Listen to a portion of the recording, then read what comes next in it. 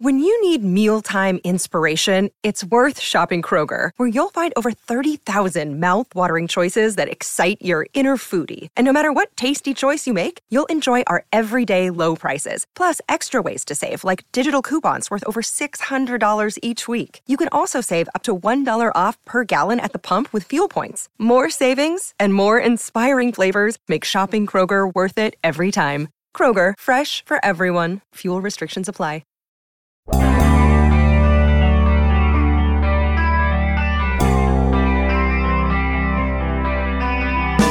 The right direction. That was the phrase Arthur Maulet used when I asked him what this team's mindset is. What's their objectives? What are their goals in their heads right now entering these final two games? The right direction. Good morning to you. Good Tuesday morning. I'm Dejan Kovacevic of DK Pittsburgh Sports. This is Daily Shot of Steelers. Comes your way bright and early every weekday if you're into hockey and or baseball. I also offer daily shots of Penguins and Pirates. By no small coincidence. My conversations with Maulet are always entertaining and invigorating. He's one of those people who you can't just have an oh, by the way talk with. He really engages you. Not only does he look into your eyes, but his own eyes get really, really wide, probably about as wide as they were when he elegantly tipped that ball to himself for that gorgeous interception in the second half the other day against the Raiders. But yeah, I asked him because he's been a guy that's been real with me all year long, in good times and bad. And I asked him what the locker room is thinking about right now. I think we're heading in the right direction. Okay. Honestly, I do. We're holding each other accountable. I see everybody locked in. I just think that we're becoming closer and closer as the year goes by. That wasn't a no, was it? Were you waiting for the same thing I was waiting for? Were you waiting for him to say, yeah, man, we're going to the playoffs. We're going to do everything we can to get into the playoffs. They can't do that. They can't do that, meaning set that as an objective because it's not in their control. There's a game that can take place before the Steelers' next game, Sunday night in Baltimore, that can eliminate them.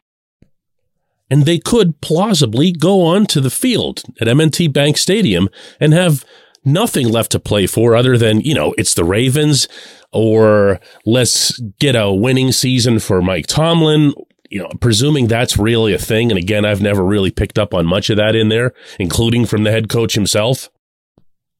But if you ask me, the answer that Maulet gave was pitch perfect because that's actually what this team needs to be doing for the remainder of the 2022 season.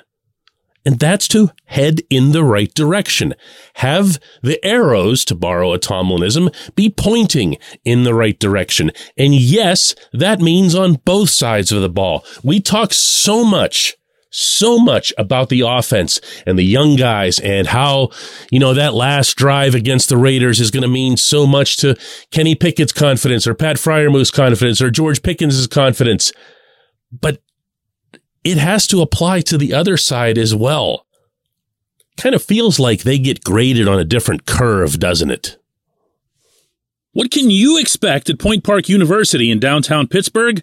Respect, rigor, relevance. That's the Point Park Pledge. You'll be treated with respect while being challenged and supported academically to graduate with career-ready, relevant skills. Visit pointpark.edu to learn more.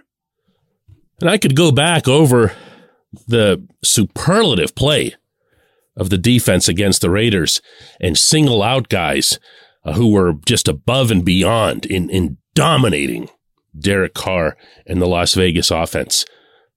But when you get to them, the names, it's the ones you'd expect. Cam Hayward was just an unstoppable beast the entire evening. TJ Watt looked a little bit like his old self, even though he is still playing very banged up. Minkah Fitzpatrick with the big pick. Cam Sutton with the big dramatic Willie Mays pick at the end. And Maulet. All of these guys, everyone I just mentioned are veterans. I could throw in Alex Highsmith's key sack, and you'd have your one young guy that you would have said, hey, heading in the right direction. And that's where a lot of this gets, I don't know, maybe just a little bit confusing, because you do need, I was about to say want, you need the offense to grow up in a hurry heading into 2023. You need for them to have experiences like the one they had on that final drive on Christmas Eve, but you also need for the other guys to not be headed in the other direction.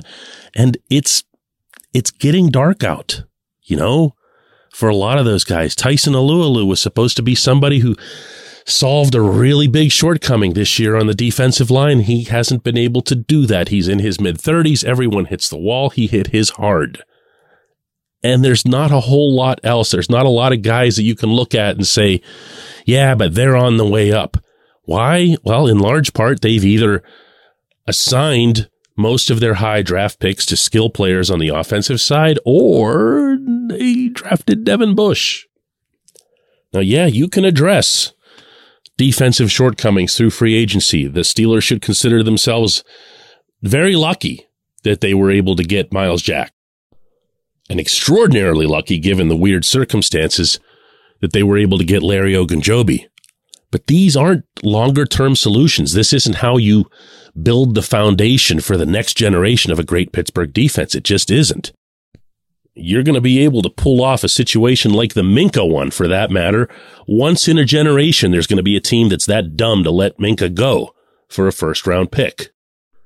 But you've got to start replenishing, and I mean really replenishing, and you know where I'm headed with this. I've been saying for so long,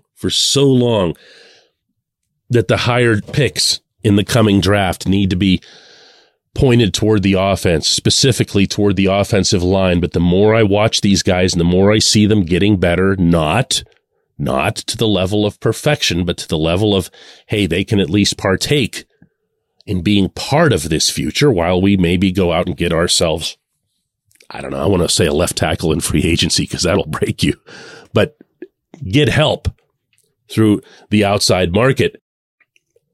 I could live with a lot and give up a lot in favor of seeing this team go back to its roots, since we've been talking about the early 1970s for a few days now, and laying those first few bricks around Cam, ideally before Cam is gone. When we come back, J1Q.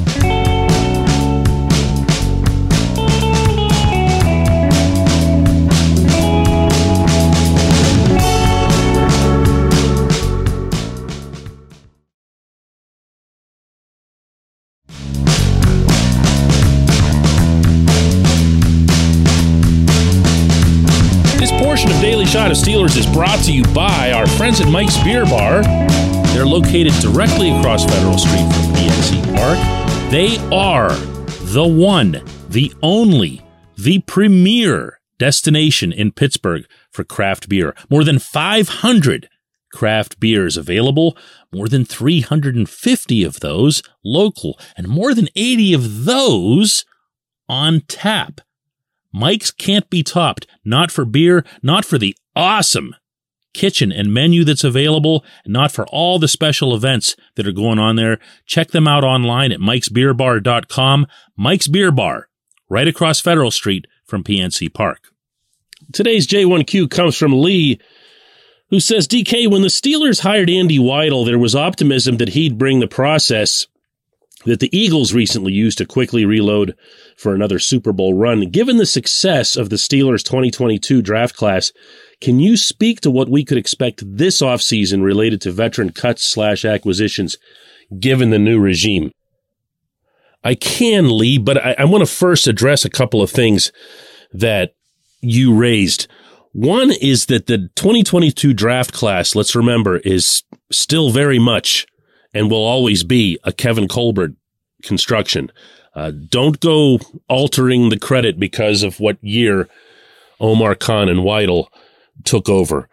The draft was Colbert and Mike Tomlin. So if there's credit or blame or whatever it is to be had for this class, it should go to them.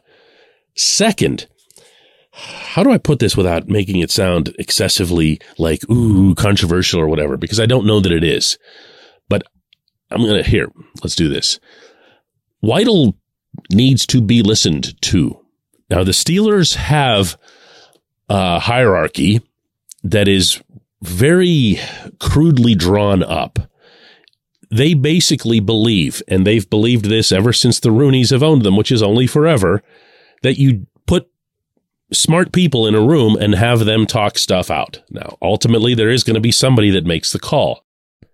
But I'll just say for now, based on some stuff that I've heard, that I'd really like to see Weidl's voice heard, maybe not just inside the headquarters at South Water Street, but also by us. He's got, meaning media, because that's how you hear from him too. Granted, in season, this follows the Colbert pattern to a T. You don't hear from Khan. You don't hear from anybody in upper management. That's just how it's been there forever. I almost get that. But when you get to the off season, I'd like to hear from other guys. It doesn't always have to be the GM. I talked to the GM and just did again this weekend, but it's informal. It's not stuff that I can use, for one thing, at least not publicly, because it's off the record. We'll talk about football. We'll talk about the Steelers, but it's not going to be something where you're going to get some deep, heavy inside stuff. I'd like to see this front office come up with a little bit clearer of a distinction as to what it is they do and who makes the calls. If Weidl is your player personnel guy, and here's where I'm going to be stepping on some toes. If he's that, and Omar brings his strength from the other side, and that's as the capology, and that's as the money guy and everything else, and he doesn't like when you say that, okay? So I'm just throwing this out there. Then you're probably going to have the Pittsburgh Steelers management team in the strongest possible setting. But how that shakes out, man, can't even hazard a guess. They haven't had a draft together. I appreciate the question. I appreciate everyone listening to Daily Shot of Steelers. We'll do another one of these tomorrow.